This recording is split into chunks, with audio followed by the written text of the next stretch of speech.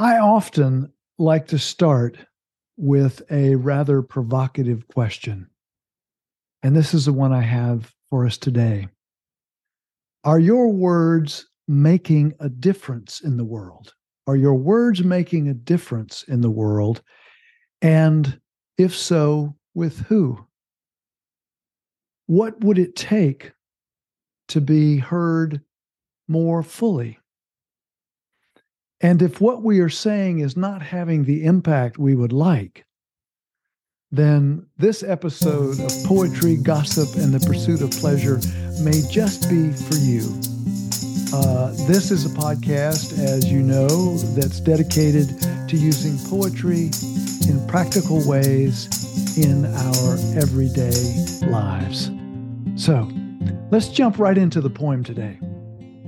It's called A Workshop on Being Heard. A Workshop on Being Heard. And we're going to get right into the first lines. When others ignore us, it's tempting to speak louder or faster. Unheard, we grow distressed, more shrill in our thinking, telling. But the eardrum, that tender receiver, damages easily. And when the muscle for alarm in others gets overwhelmed by a sudden weight, it can cramp, then fail from constant use. At other times, when ignored, we may shrink and fall away, cleaved to our darkest visions, yes, and common insecurities. That place where the mind's unhelpful ruts grow even deeper, until any sense of our agency is left begging at the back door of all that has now grown impossible to imagine or even say. I am not speaking in favor of some modern improve yourself communication technique. I am not speaking in favor of some modern improve yourself communications technique, instructing us to just lean in or out. And no, this isn't the time to look away or pretend. It is the time. It is the time to joyfully step into silence, the way a listening born of such silence transforms into consilience,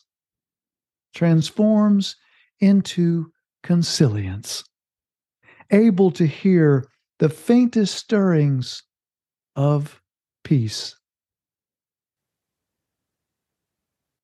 This silence that nurtures, that restores our natural animal faith. This silence that nurtures and restores our natural animal faith, arriving with a cargo of fresh stories, words, connections, feelings. So even far away dreams, their unmade paths can emerge more real. Now, freighted with a trusting heart, now freighted with a trusting heart, filled with silence. This common, joyful dance begins with our beautiful, damaged, and hurting world.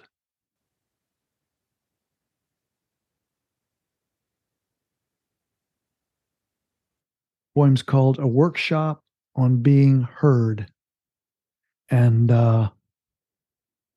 it's a poem that I've written in the last few months. And it's a poem that I wrote. I didn't, of course, know where I was going when I started those first few lines. When others ignore us, it's tempting to speak louder or faster.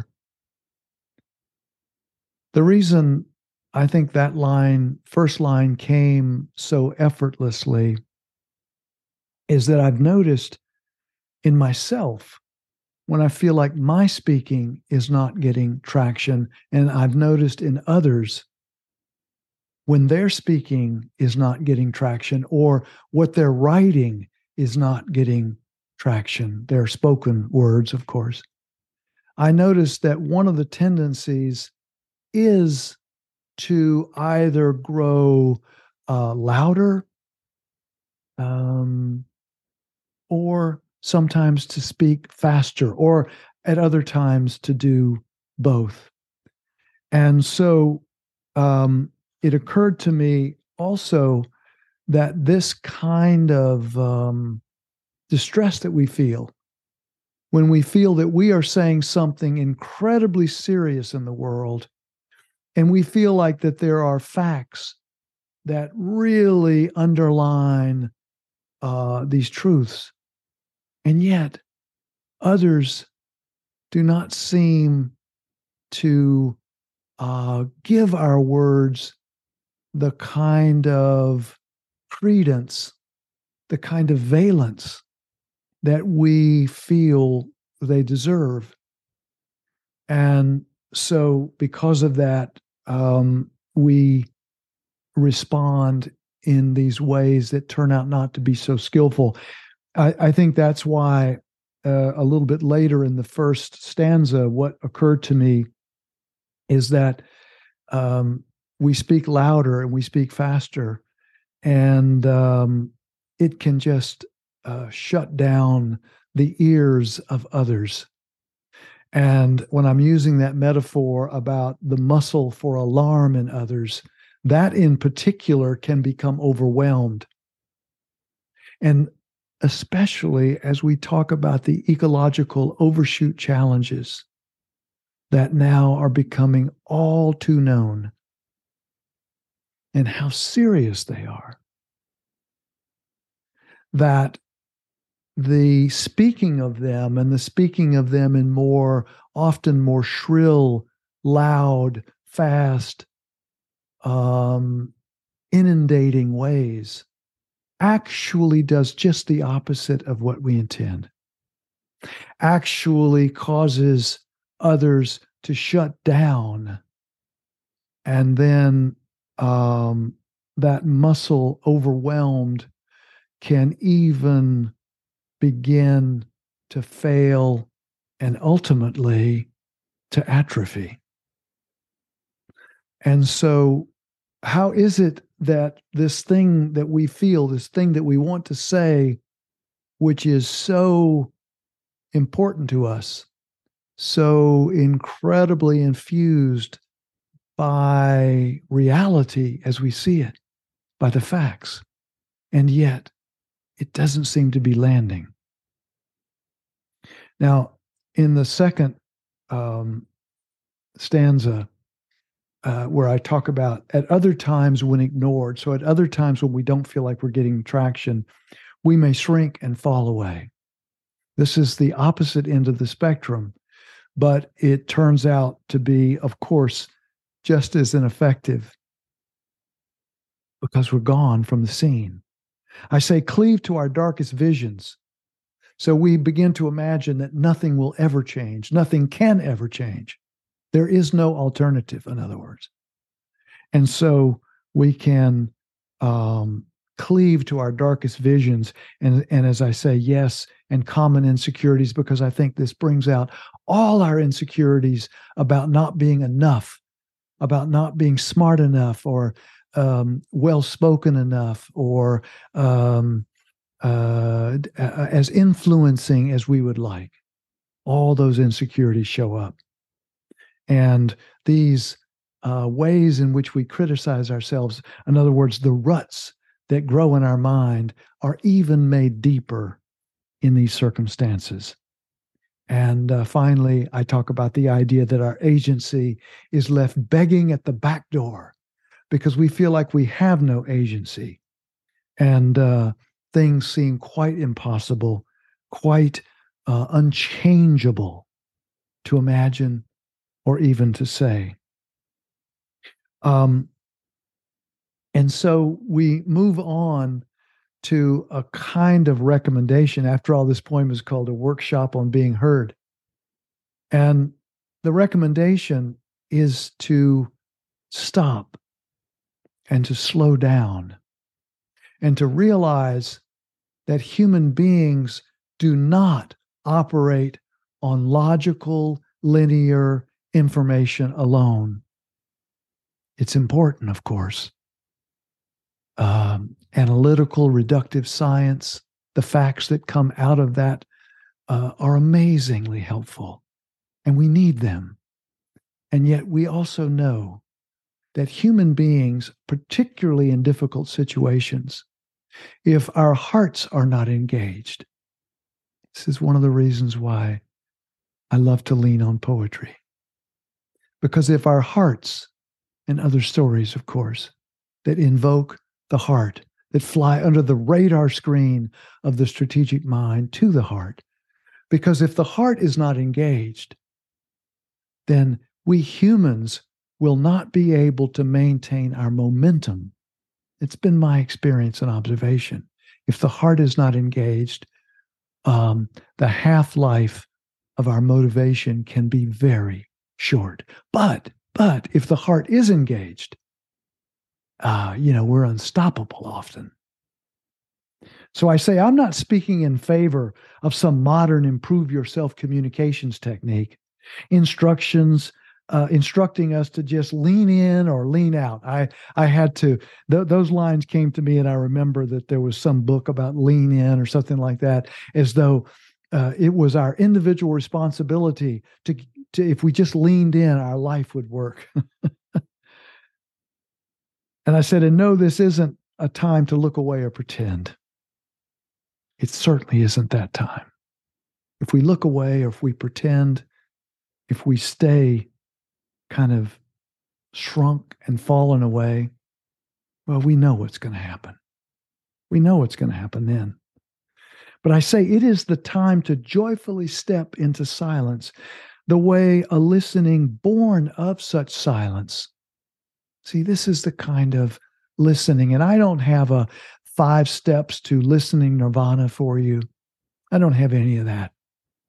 I just have a felt experience and seeing others and hearing them talk about their felt experience, that if we can come to our listening with silence, with that kind of non-attached to being right feeling, that will be a different kind of listening, and that it will actually have others listen to us more fully. Listen to our words when we feel passionate about a subject like we're talking about.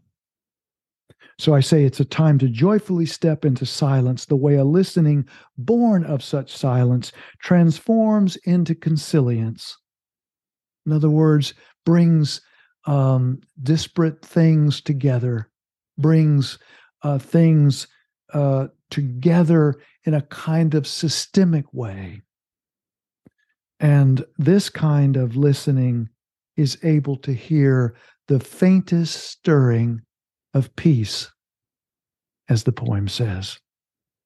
And then finally, in the last stanza, this silence that nurtures, that restores our natural animal faith. We have a faith. If our faith is simply that when we breathe in the next breath, that there will be air and oxygen there to support us, that is a kind of faith. That's a deep kind of animal faith that we all have, and that we can restore with this kind of silence that I'm talking about, and this kind of listening that comes out of this silence. Arriving with a cargo of fresh stories, words, connections, feelings. Here, it's just the simple idea that when we are listening, and when we're listening from this place of deep silence, that the stories that emerge, the words, the language, the new connections, the feelings are more powerful. They simply are more powerful, and we can trust them. So in the last few lines, it says, so even faraway dreams, their unmade paths can emerge more real. There's nothing, I think, more destructive to the heart, nothing that causes more despair than to begin to imagine that there is no alternative to something that we find absurd and that is not serving us or anyone else. So that we can, if we begin to know and that there is an alternative, that we don't have to just take what is happening now. In fact, that's absurd. That there's not going to be any evolution of our economics, no evolution of how we communicate and listen to one another, no evolution in how we treat the earth, no evolution in any of that. How absurd. Of course, there are alternatives. Of course, there are. And I say in the last two lines, now freighted with a trusting heart, now freighted with a trusting heart, filled with silence. That's the silence we're talking about. Now, freighted with a trusting heart, filled with silence, this common, joyful dance begins with our beautiful, damaged, and hurting world.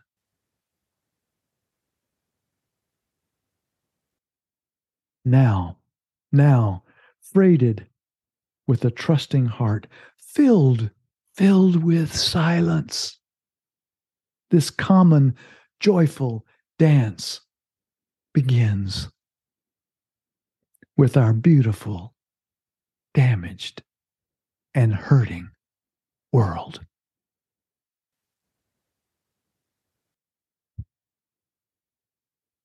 I find when I can invoke that kind of silence, when I can invoke that kind of presence and mindfulness, that when I can do that, I can listen more fully to myself and to others, and even to the great other. Listen even to the earth itself, to the natural world itself. And it all comes from this kind of silence, this ability to be heard. And I also, lastly, I find that to own how all these things live together, poems mentor us, I think, so wonderfully along these lines. The poetic tradition tells us that beauty and damage and hurting and joy can all be in a common dance together. A common dance together. Okay, that is a wrap. Thank you so much for your listening ear. Thank you so much. If you've learned something or been inspired, send a link to a friend or a colleague that that you think might enjoy this kind of conversation, this kind of using poetry in very practical ways in our everyday lives. So, thank you again, and until next time and next poems or poem, take good care of yourself.